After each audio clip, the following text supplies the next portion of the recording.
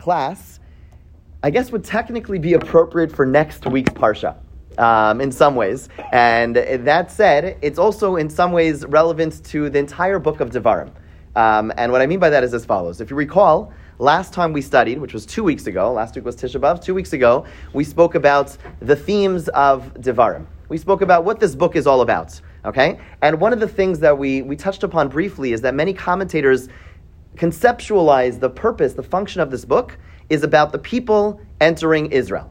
If you want to understand why some of the messaging is a little bit different about the same mitzvah that might be said in an earlier book, it's said differently in Devarim. So some commentators will say the reason it's said differently is because the focus is not abstract, and the focus is not just in general, but it's particular to the people who are going to enter the land of Israel. That is the focus. So if you want to give a subtitle to, you say, the Sefer Devarim or the book of Deuteronomy, the subtitle is the book of those entering Israel. Okay? Fine. That's how we're going to conceptualize the book of Devarim. Now, what is the most important place? So what is Exodus? Exodus is about the people leaving Egypt, right? They're not even close to Israel in the book of Exodus, right? That's right. This is, again, right? So Exodus is more about their leaving, and then, right? And here it's focused on the people who are entering the land of Israel, and all the warnings and all the promises and everything, but it's all revolving around the land of Israel, okay? Now, if you were to write a book about Israel, what would be the first chapter? Jerusalem. Yerushalayim. Jerusalem, right? Jerusalem is the most important place in Israel. Hands down, right? Always was, always will be, right? So it's, right, that's what we would presume would happen. What's interesting is that nowhere in the book of Devarim, this book which is targeting those who are entering the land of Israel, is there any mention of Yerushalayim, which is shocking. There are other cities that are mentioned by name, but Yerushalayim is the one city that is not mentioned by name. I'm sorry? Devarim is Deuteronomy? Yes. Okay. Yeah. 100%. Okay. Right? So it's interesting. It's interesting. I'd be scratching my head a little bit trying to understand why that is so. So the reason I say that, so this is a question in general for the entire book of Devarim. Why is Yerushalayim not, and for the record, I want to be clear. There is mention of a temple. There is mention of a Beis HaMikdash. There is mention of bringing offerings to God in a very specific location, but the location is not mentioned by name. So again, it's not that there's no mention of the most significant feature of Yerushalayim, which is, again, the temple, the Beis HaMikdash. It's just that the name, the city, is not, it's never named, it's never said explicitly. Okay? Strange? Am I the only one who's bothered by this? It's weird, right? If you're right? Okay, so the reason I say that it's relevant to next week is because next week it's the most glaring. Because in next week's Parsha we'll read, and here's the first passage you'll find in front of you in Devarim 12. This is, again, from next week's Parsha. So this is hold us over for next week as well, right? Even though we're not having a class. So here you'll see why it's the most glaring next week, because this is what the Torah says. The Hebrew on top, English on bottom. Eile hachukim v'mishpatim asher tishmeru la'asos ba'aretz asher nasan Hashem Elokei Avosecha Lecha Lirishta. Okay? These are the laws. These are the rules which you should keep, which you should observe, and do in the land. Again, this is a book for those going into the land which God gave you as an inheritance. Kol hayamim asher atem chayim al adama, all of the time, all of the days which you live on the land. Abeid tabdun es kol mikamos asher avdu sham hagayim. Okay, so first thing you need to know is to destroy all of the places which were dedicated to worship of the nations. In other words, the first thing they're supposed to do is that it's all the idolatry, any shrines that were designated for idolatry are expected to be removed. Okay, Asher Atam Yorshim Osam, the nations which you are coming to inherit. Es Elohehem, their gods. In other words, get rid of their gods. Al Haharim Haramim. Valagvos v'tachas kol eitz ra'anan. It gives a number of locations where you'll find these idols on the mountains, on the hills, or under any tree. Now it's interesting, this mention of tree, this is just parenthetical, it's not really our focus, but in the land of Israel and the Middle East, the most popular form of idolatry in the ancient world, anyone know what it was called? It was called Baal. Okay, Baal was a form of idolatry. It was complementary with another form of idolatry called Asherah. And basically what it was a praying for rain to go ahead and make trees grow. Okay, that was a major form of worship in the land of Israel, and throughout the books of the prophets, you'll find the many mentions of serving idols under the tree, and it's a reference to these trees that were a form of worship. The reason I mention this because it's interesting to me, the reason that is such a prime form of worship in the land of Israel. Anyone want to take a guess as to why? Why is trees and rain the thing that you serve in Israel? Crops? Yeah, exactly. In other words, that's what they were dependent on. For example, by contrast, the Philistines who lived on where Gaza is basically, they lived on the banks, this ancient group which no longer exists, the Philistines, what was their prime worship? Something called Dagon. Dagon from the word fish, because they were people who spent their time at sea, right? So oftentimes the idols would be revolving around the things that they would be engaging with. If you were living in the Middle East, you were dependent on rain to help cultivate your crops. It would make sense that you're worshiping the rain, worshiping the trees, and that's why over here there's this mention of Eitz Ra'anan, a luxuriant tree. Okay? V'nitatztem es mizbechosam, verse 3. You should cut down their altars, v'shibartem es matzevosam, you should break their pillars, v'asherehem, and again, Asherah is a type of idol, tisrufun be'esh, you should burn them in fire, ufsile Eloheim tigadeun, and the masks or the images of their gods you should cut down, v'ibadatem es shemam min hamakom hu, and erase their name from this place. Okay, so first law, get rid of all foreign worship. And then, here's where we're getting to, lo sasun kein l'Hashem Elokechem, don't destroy, a temple or an altar made for God. Okay, verse 5, Ki im el hamakom asher yivchar Hashem Elokechem mikol shivtechem, but only to the place which your God chooses from amongst all your tribes, lasum eshemosham, to place His name there, lishichno, to reside, for His name to reside there, tidrashu, you should seek it out, uvasa shama, you should go there. Okay, so this verse 5, and this is really what I wanted to focus on. Over here, the Torah is telling us, God's saying, destroy all the foreign shrines, the foreign temples. The only place you should go is the place which God will choose from your tribes, for God to place His name there, and there you should seek it out. Uvasa Shama, and you should go there. That's the place you should go. And again, so there's an explicit mention of a temple. God is saying, we're going to destroy their temples. You're going to go to my temple. But what's missing is the name. Where? Give me some location. Give me geography, right? God says, to the place that I choose from your tribes. Fascinating and shocking that it's not there in the book of Devarim. Yes? I'm sorry? There was no Yerushalayim yet. Okay, it may not have been called Yerushalayim. That's debatable. We'll see soon. Only King David describes it as such. But even so, and that's fair. It could be that we wouldn't call it Yerushalayim. It could be that they would give it another name. But even still, let's give it that name. Why is there like this mystery game over here? If you're reading Devarim, you're left scratching your head. Where's the place that God wants to reside? Right? Why leave it to guesswork? It just seems like a strange omission. To your point of King David, of David HaMelech, if you look now, we're going to read another section. This is really this is the first time where Yerushalayim, Jerusalem, gets introduced, and that's the second section on this first page you have over here. And this is immediately after David, or as David becomes the king of Israel. Let's just do a quick summary of the history of David HaMelech, of King David, and that is that initially he is at odds with Shaul HaMelech, King Saul, right? And eventually Shaul dies, and David HaMelech, although he's initially really only a king for the people of his tribe, the people of Judea, eventually, as we're going to read in this passage over here, all the tribes come to King David HaMelech, and they say, we want you to be king. So what we're about to read is the moment where all the tribes come to David HaMelech, to King David, and they say, we want you to be king. Let's see what happens as they come to him and request for him to be king. Okay, so let's read that passage together. Here we are in the book of Shmuel, the book of Samuel, Perek Hey, Pasuk Aleph. So Vayavo Kol Shifti Yisrael David Chevrona. All the tribes, meaning representatives of all the tribes, come to Chevron. Vayomru Lemer, and they say, Hinenu atzmecha uvisarcha anachnu. We are your flesh and blood, essentially. They come and they say, David, you are our relative. We're one and the same. Gam esmol gam shilshom. This was true yesterday and the day before. Bio Shaul malach aleinu.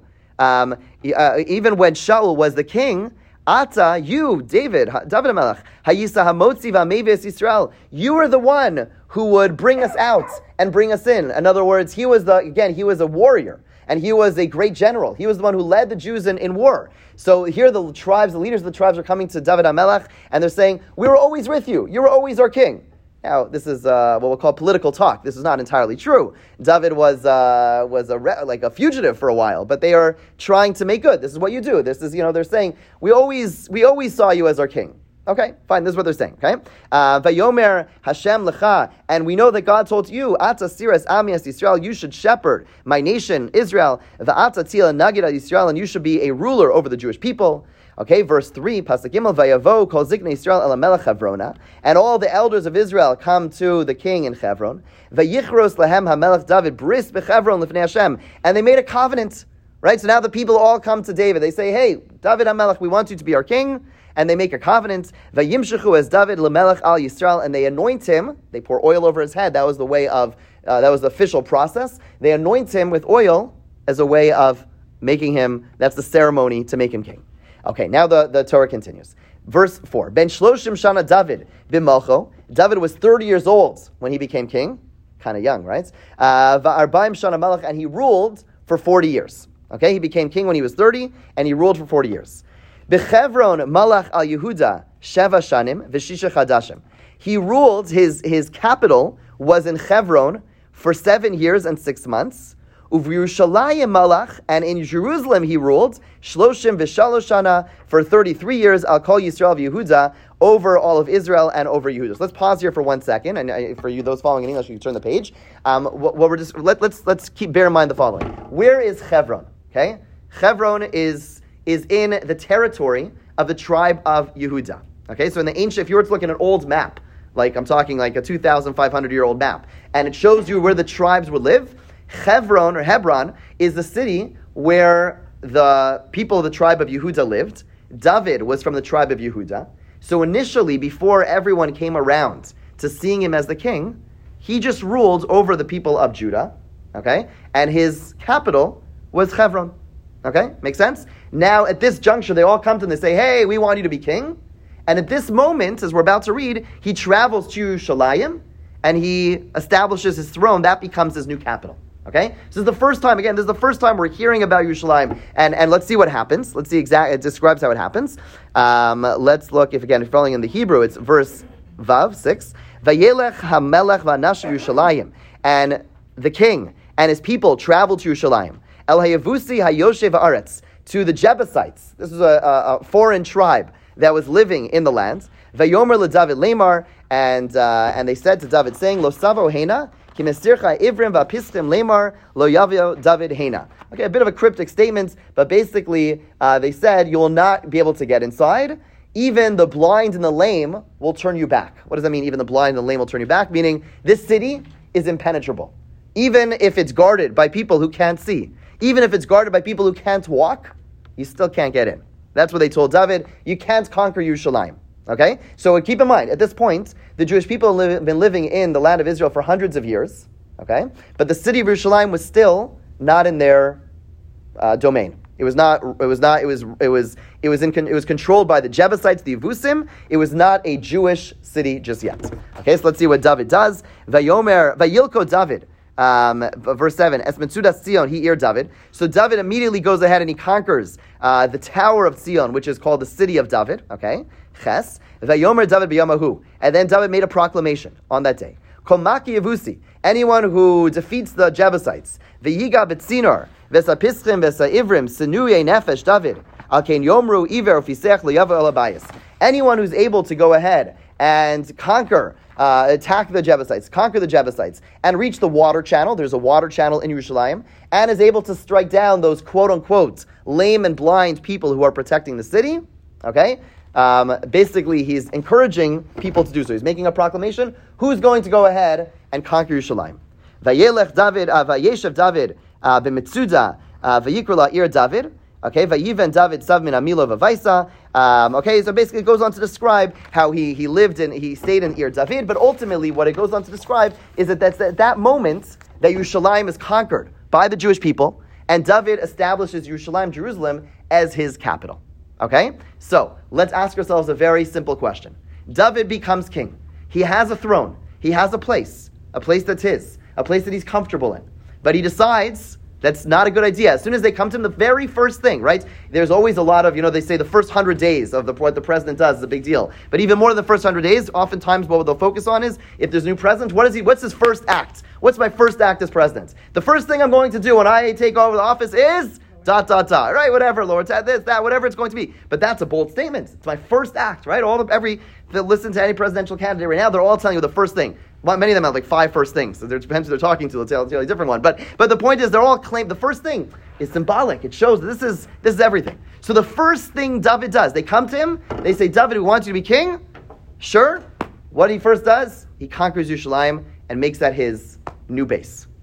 Okay, so obviously, Yerushalayim is very significant. We know that. But it's interesting that that's the very first thing that King David does. Okay, and we'll come back to that observation, but the reason I mention that is twofold. One, it's the first time that we find, that section we just read is the first time we find Yerushalayim being highlighted as the great city, as a city which should be the capital of Israel.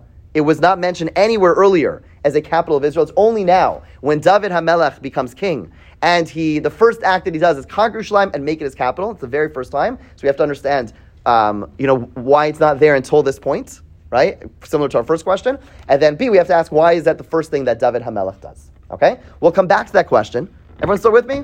We're basically on a little bit of a journey. What's the deal with Yerushalayim? Why is it missing from the Torah? Right? Why is it missing? That's the primary question we want to answer. Why is it missing from the Torah? And now we have this second mystery around King David, who is, the first thing he does is he conquers Yerushalayim. Why is that the first thing that he does? So let's take a step back, and I want to share with you a couple of different approaches in terms of why Yerushalayim. Okay? You all told me the most important place in Israel is Yerushalayim. But why? Why is it the most important place? What would you say? If someone say, hey, I heard for Jews that Yerushalayim is the most important place. Yes? The Holy of Holies is there. The Holy of Holies is there. Good. So that would say that until the Holy... Good. So that means that until the Beis HaMikdash, until the temple was built and the Holy of Holies was there, it wouldn't necessarily be the most important place, but because those things took place there, it now becomes an important place. Good, that's fair. And that would mean that historically, not just historically, but the land is almost, so to speak, saturated with holiness because of all the holy things that took place there. Like the same reason we go to the Western Wall, the Kotel, and pray there is because of what took place there, because of the history that was there and the history that's saturated in the stones. That's why it's important. Okay, that's one good, excellent approach. Yes? It's a strategic place in the middle of all the tribes. Not one tribe can say it's near me, it's near middle.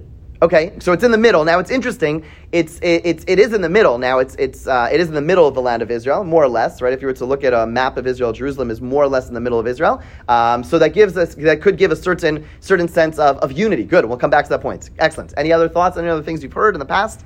Okay. For all religions. Sorry? It's a central place for all religions. Good. And that would also be something which is more historic. In other words, we built, the Beis HaMikdash, that was destroyed. They built a mosque, they built a church, etc. But that would also be a historic piece. Is there anything that goes back beyond that? And the truth is, our sources do suggest that there is something that even precedes the building of the Beis HaMikdash and even precedes the tribes living in the land of Israel, right? So what you all described to me was more about the history of worship in those places or strategy around unity. But some of our sources talk about things that took place there at an even earlier place. So if you look, I want to show you 2 sources over here under the heading of spirituality. And this is from the Medrash Tanchuma. The first source is from the Medrash. It begins by quoting a verse in Tehillim, which says, Mitzion, we're on the second page, under spirituality, under Medrash Tanchuma. Mitzion michlal yofi, Elokim hofia. Out of Zion, Zion is another word for Yerushalayim, God has shined forth as the perfection, as a perfection of beauty. Okay, what does that verse mean? That God shined forth from Jerusalem. What does that mean? So says the Medrash, Mitzion nishtachlel kol haolam kulo. That from Tzion, from Yerushalayim, the whole world developed. They translate perfect, I'll say even better. The whole world developed. Kidataninan, as it's taught elsewhere. Lama nikre shma even shasiya. Why is it called the foundation stone? Shemimena hushtasa olam, because from that stone the world was founded. Anyone ever hear of the Even Shasiya? Okay, so the Even Shasiya is a tradition we have that under where the Beis HaMikdash is, and by the way, what do the Muslims call it? The Dome of the rock. There is a rock there. Okay, our tradition, and I don't know if that's the same tradition as why they elevate it in Muslim, in Islamic, traditions, but our tradition is that there is a rock in that place, which is seen as the kernel from which the entire world started. Okay, in other words, as I'll come to your question in 1 second. In other words, when God created the world, some of our sources speak about almost like a Big Bang to some extent. The Ramban, Nachmanides, speaks about a little bit of matter that expanded significantly, and that's how the world comes about. So where is that point? Where is that point? According to our tradition, or at least according to one midrashic teaching, that means it's understood literally that if you were to say, what is the first point through which all of the universe came about, that point is Yerushalayim, and the stone that is under Evan Shasiya. The word Shasiya comes from the word the foundation. Hushtas olam, Shemana Hushtas olam, the world was founded, and that's the significance. You ask, why is Yerushalayim so important? Why is that space so important? Yes, the temple was built there, but you have to ask, why was the temple built there? Because of something that preceded, and that is that this is the center of the world. This is where, when you think about the temple, you think about the Beis Hamikdash, it's the place, if you wanted to, the image that I always think of is that image in the Sistine Chapel, where man is reaching out, so to speak, man is reaching out and God is reaching out. That image? It's a very famous image, where basically there's God sort of depicted, again, we don't paint God like that, but basically God is reaching down and man is reaching up. And they're like almost reaching each other. That's the base. The Beis Hamikdash is our connection. I'll come to your question in a second. It's the nexus. It's the connection between heaven and earth.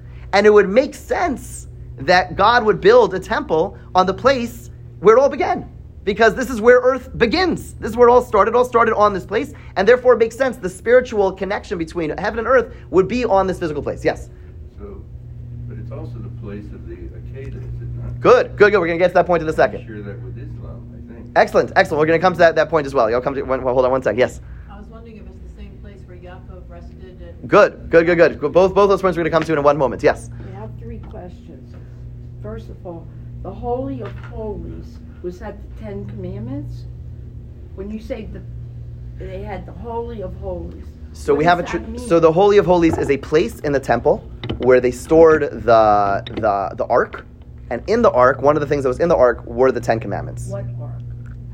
Ark of the Covenant. Correct. What does that mean? It was a box, essentially. It was a box. Okay, so basically you have the temple, and in the temple there's a couple of different things. There's the menorah, there's other things, and then there's a back room, which is called the Holy of Holies. That's the most sacred place that's only entered once a year by the high priest, and in that place is a box, So the Ark of the the 10 Commandments? So the 10 Commandments are in that box. Oh, I see. Okay, so that was all built. That is the temple all revolved around that what's known as the Holy of That's Holies. question number 1. 2 is, it says here, this is why they say no one who is blind or lame may enter the house. Mm-hmm. What is that? So without getting too deep into that, it's Seems cruel. Yeah, it's not to be understood literally. It's not a dig on handicapped people. It was almost like a war of words that was used. That basically that. It almost sounds you have to be perfect. No, so yeah, if you read it in the context again, I don't want to unpack this. I realize it's distracting, and that's why I glossed over it deliberately. But I just want to clarify. It was meant as an insult to King David that it was being the land that essentially they said Jerusalem was being protected by quote unquote handicapped people, and so that became like a war of words. But it's not about handicapped people. Not Yeah. really. Okay, that's good. Okay. Third question. Okay. I'm sorry. Sacrifices. The animal had to be perfect. Yes. The animal has to be perfect, but us people are not. But yeah, that's right. Okay, so there are 2 points about the history of this place. So let's look at the Rambam, Maimonides. He writes as follows. If you look at the second source, I'm sorry, I didn't translate this part. He says, "Umisoras biyad hakol." He says there is a tradition that we all have. Shamakom shabana bo David u'shlomo hamizbeach begoren arvana. The place where King David and ultimately his son Shlomo built the altar in what was known as the granary of Arvan, which is basically the place where the Beis Hamikdash, the temple, was. Hu makom shebana bo Avram hamizbeach, the Akad Yitzchak. This is the place where Abraham built the altar and almost slaughtered his son Yitzchak. V'hu makom shebana bo Noach kishiyatzim minateva, and it's also the place where Noach built his offering after the flood. V'hu hamizbeach shikrav alav kain v'hevel, and it's also the place where Cain and Abel brought their offerings. Uvo hikriv adam arishon karban shekisha nivra umisham nivra. It's the place where Adam brought a carbon, although it's not mentioned explicitly, where he brought a carbon when he was created, and he was created from that place. Amru Chachamenu, fine. And further, this is the place where, as you mentioned earlier, that according to many, Yaakov also builds his altar in that place. So basically, The stone place, is that what you're talking the about? stone is in that place, correct? And all these things happened at that stone, and the Muslims own that stone. How dare them? So this is the correct. So the tradition is that there is a stone under this place. This is the place that we have this long history, both all the way back from Adam and Noach and Avram and Yitzchak and Yaakov, and they're all doing things in those places. And yes, to your point, it's terribly sad that we don't have the ability to, I want to mention, halachically, by Jewish law, because of our state of impurity, we can't necessarily walk there right now, but it is a place where we have, our entire history revolves around this one place. This one place. Okay, so that's the Ram. So again, let's just review right now. The Medrash is saying there's a spiritual reason. It's the place from which the entire world was created. The Rambam adds to that, the two are not exclusive to one another. He adds also there's an incredible amount of history. This is a place that humankind served God all the time. Now, the Rambam asked the question that we asked earlier. If it's such an important place, then why throughout the entire book of Bereshis, when it talks about all those offerings, does it not say this was done in Yerushalayim? Once again, we're back to our original question. If we just said not only is it the place the temple was built, but now we're saying it's also the place that the world started. It's also the place that Adam brought karbanos, that Noach brought his offerings, that Avram brought his offering.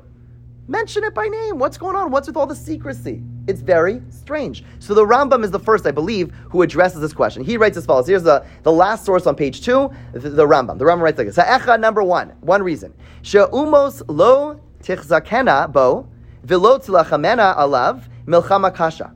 So he says it's important. The reason that it's not mentioned explicitly is to ensure that the enemies of the Jewish people don't hold on to it and don't wage such a vicious war, knowing how important it is to us. In other words, and think about it in modern times, right? Because Jerusalem is so important, the amount of blood that was spilled over Jerusalem over the past 1,000 years is immense, right? Look at the Crusades, the Christians and the Muslims, and the Christians and the Muslims and the Egyptians, and we if you read through the history of the amount of people and the amount of different countries and nations which conquered and fought over Jerusalem, it's crazy. So what the Rambam is suggesting is that God wanted to prevent that. Had they known how critical this plot of land was, they wouldn't have. All the enemies of the nation of the Jews would have gathered together to defend the city. By not mentioning the city by name, it ensured that when King David wanted to conquer it, which apparently was not so easy to begin with, it was doable. Because it didn't take on greater meaning,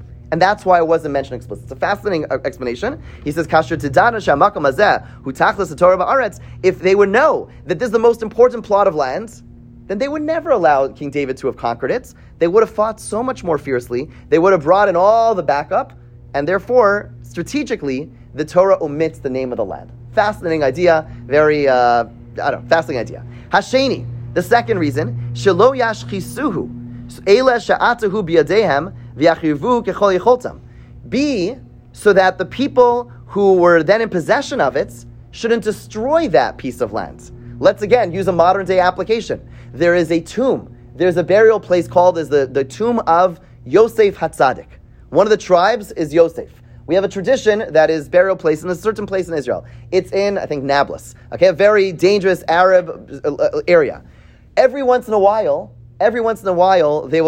people will go ahead and to complete desecrate the tomb.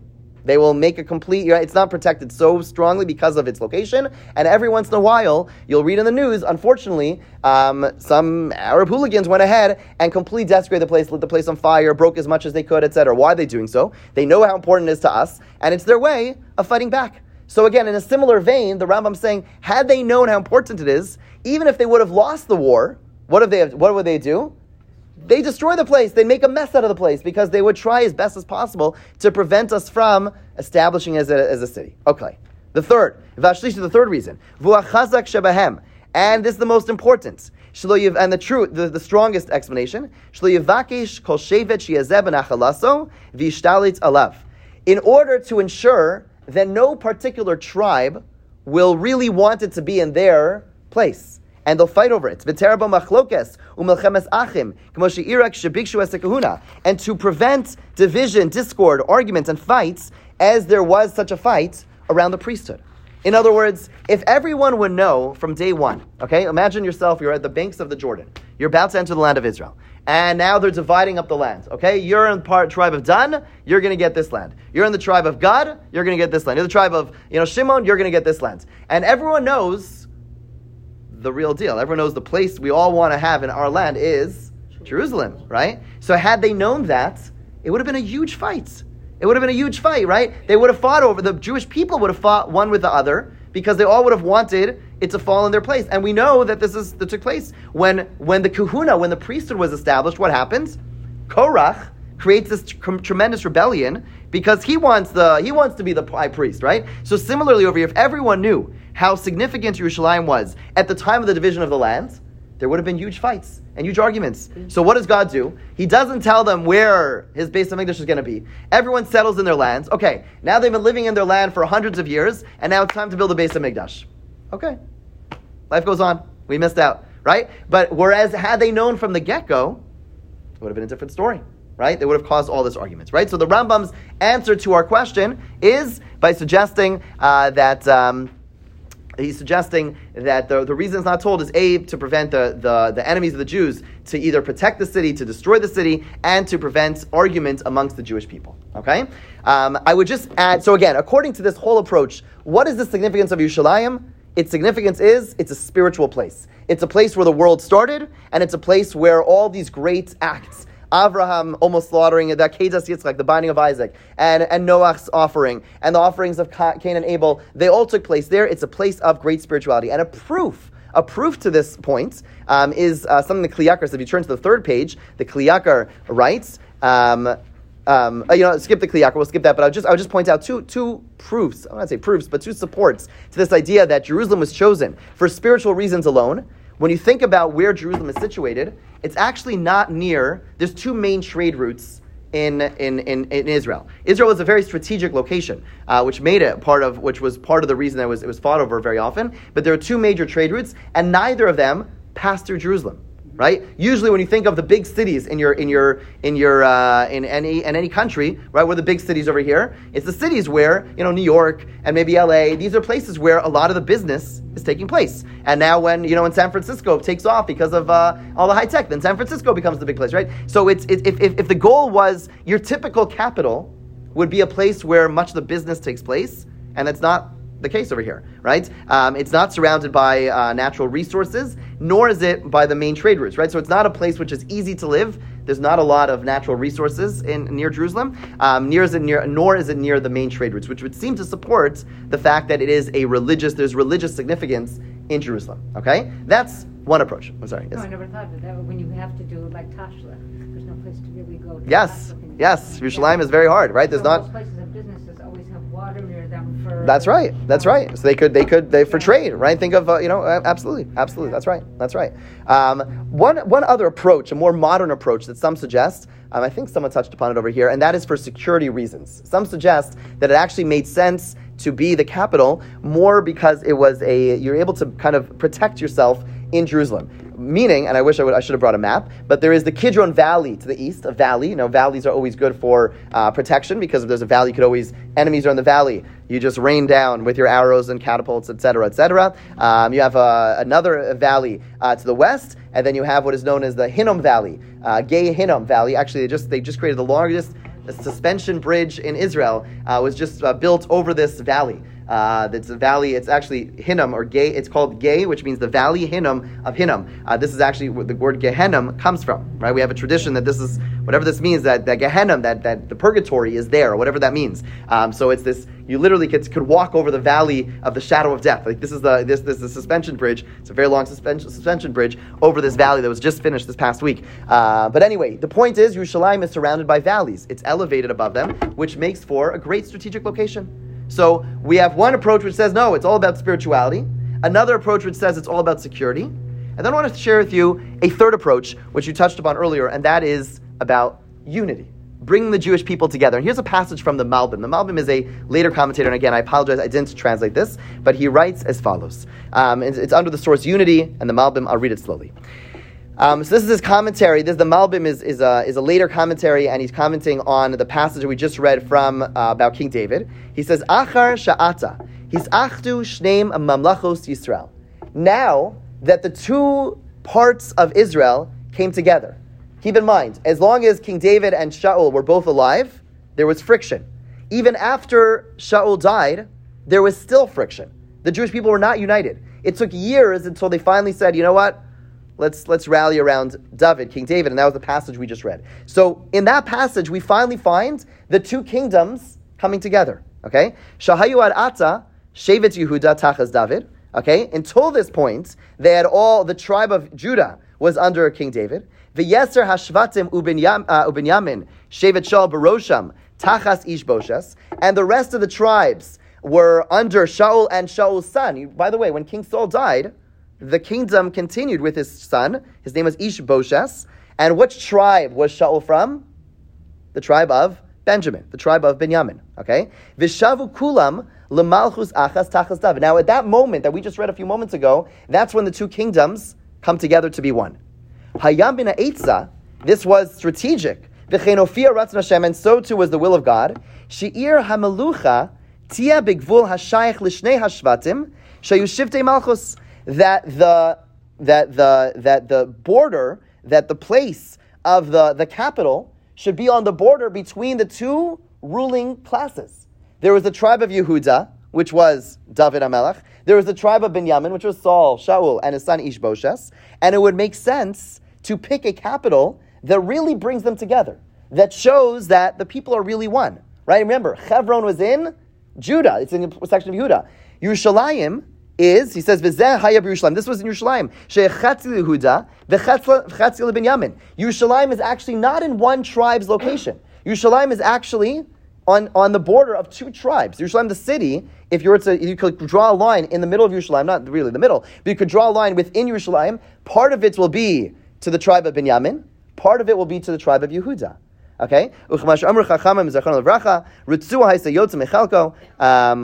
Okay, so let's just understand this. So basically, what he's describing, he's saying the reason that Yerushalayim was chosen at this time, he's saying it wasn't necessarily about anything that took place in the past. It wasn't necessarily that there was any spiritual significance to the place. It wasn't that that the world was created from there necessarily. It wasn't that Karbanos took place there necessarily. Again, the Torah never tells us exactly where it is. So the Malbim's saying maybe yes, maybe no. I don't know if there is a history in that place. But you know why it was chosen?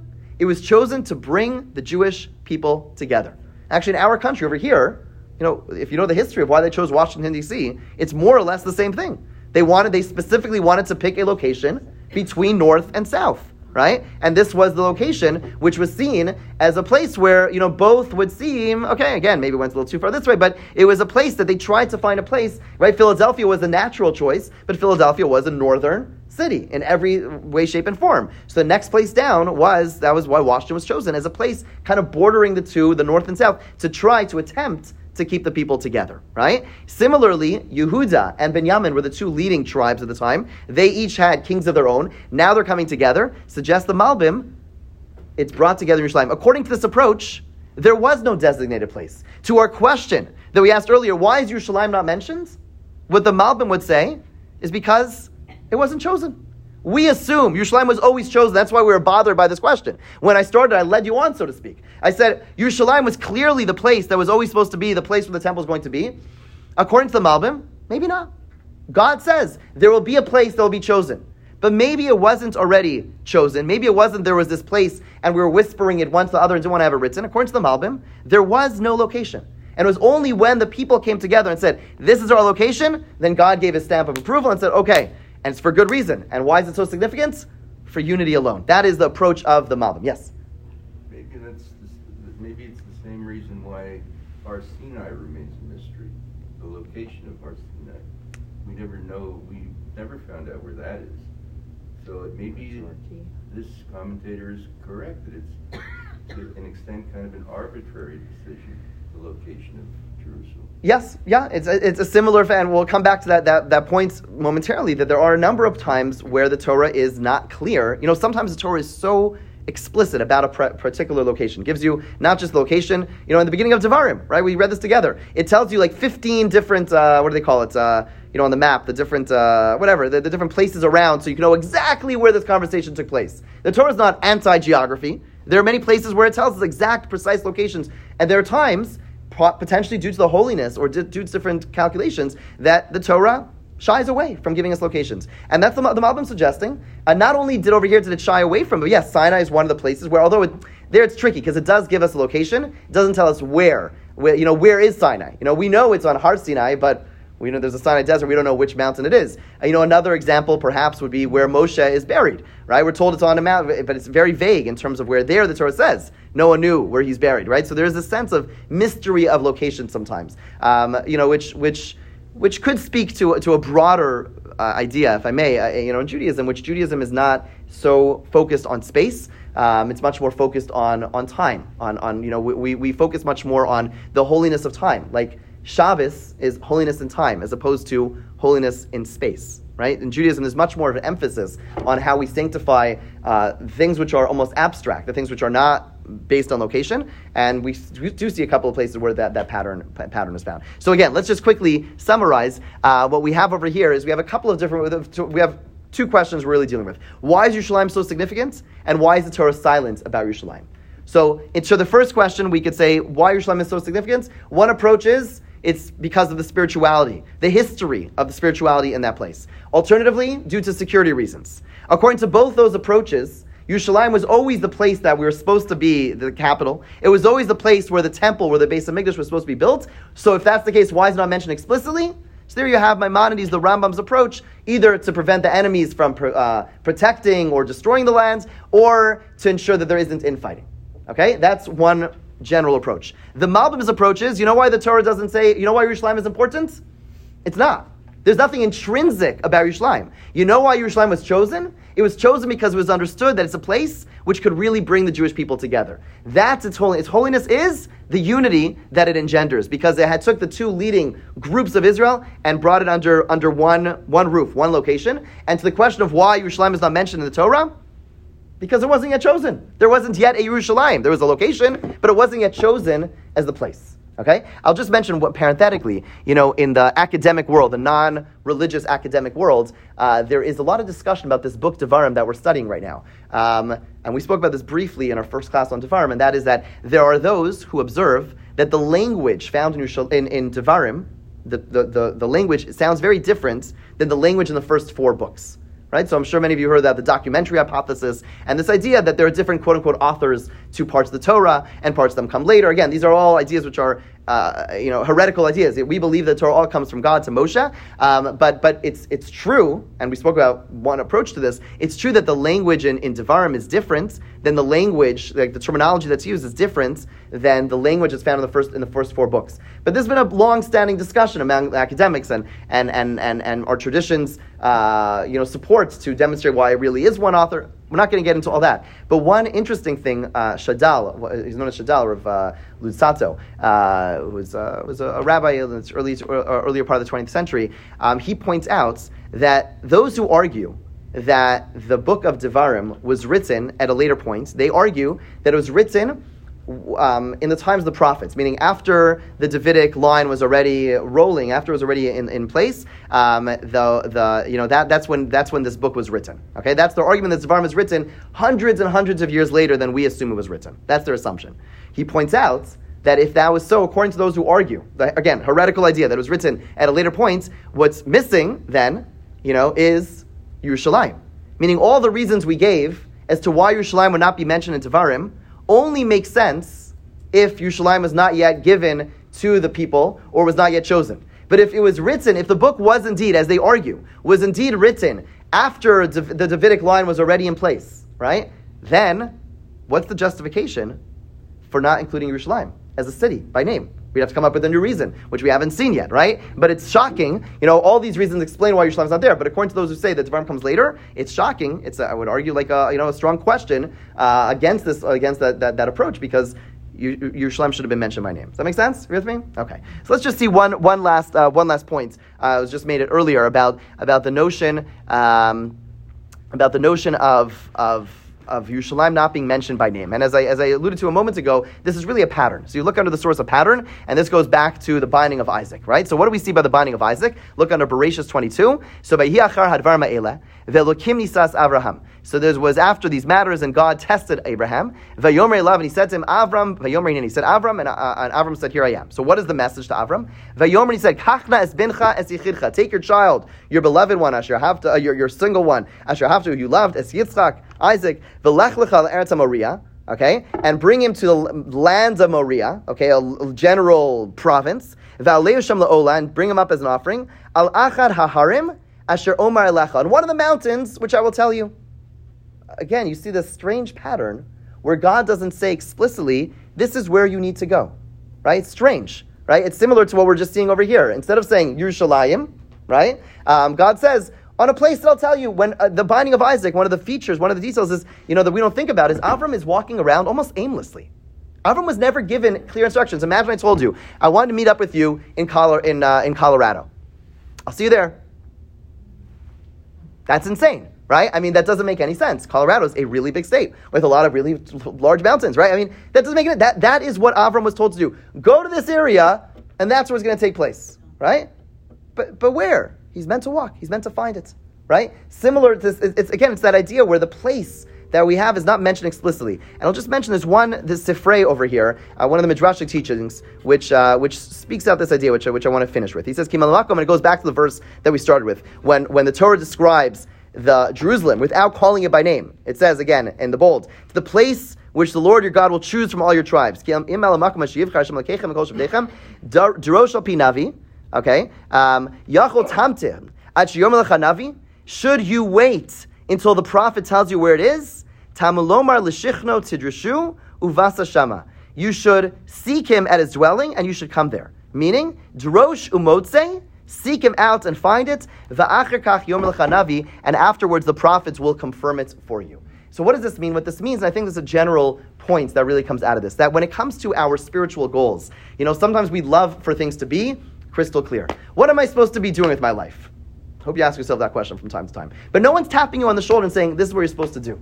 This is it, right? I wish. It'd be nice if God would tell me. My life would be so, all my inner angst would be gone, right? I don't know. I don't know what I'm supposed to be doing with my life, right? We need to be asking ourselves these questions, right? But that's exactly it. When we talk about these spiritual goals, you think about the binding of Isaac taking place wherever it took place. You think about the building of Yerushalayim, the building of the Beis Hamikdash. God says, you figure it out, and then I'll come to you. Derosh, right? You need to seek it out, uvasa shama, and then I will meet you there. That's what took place in the binding of Isaac. That's what took place in Yerushalayim, and I think that's what takes place in our lives, right? Unfortunately, even Avram, even David, even Moshe was not always told everything explicitly. We are obligated to look in the mirror and to ask ourselves piercing questions, and to move, and to search, and to walk, and to climb. And hopefully with time, we'll eventually come to a place where it resonates. We'll feel God telling us, even if He doesn't say it explicitly, we feel, I'm in the right place, or at least I'm on the right path. And that is perhaps the global idea that I would like to take out of the inexplicit or the non-explicit mention or lack of mention of Yerushalayim, is it's really a global idea of our need to pursue without always knowing what the destination is, but that doesn't mean we should wait until someone spells it out for us. We are obligated to seek, and ultimately, God willing, we'll be able to find Hashem, we'll be able to find God in that place. Okay, thank you so much. Thank you for a great run of time learning together. And again,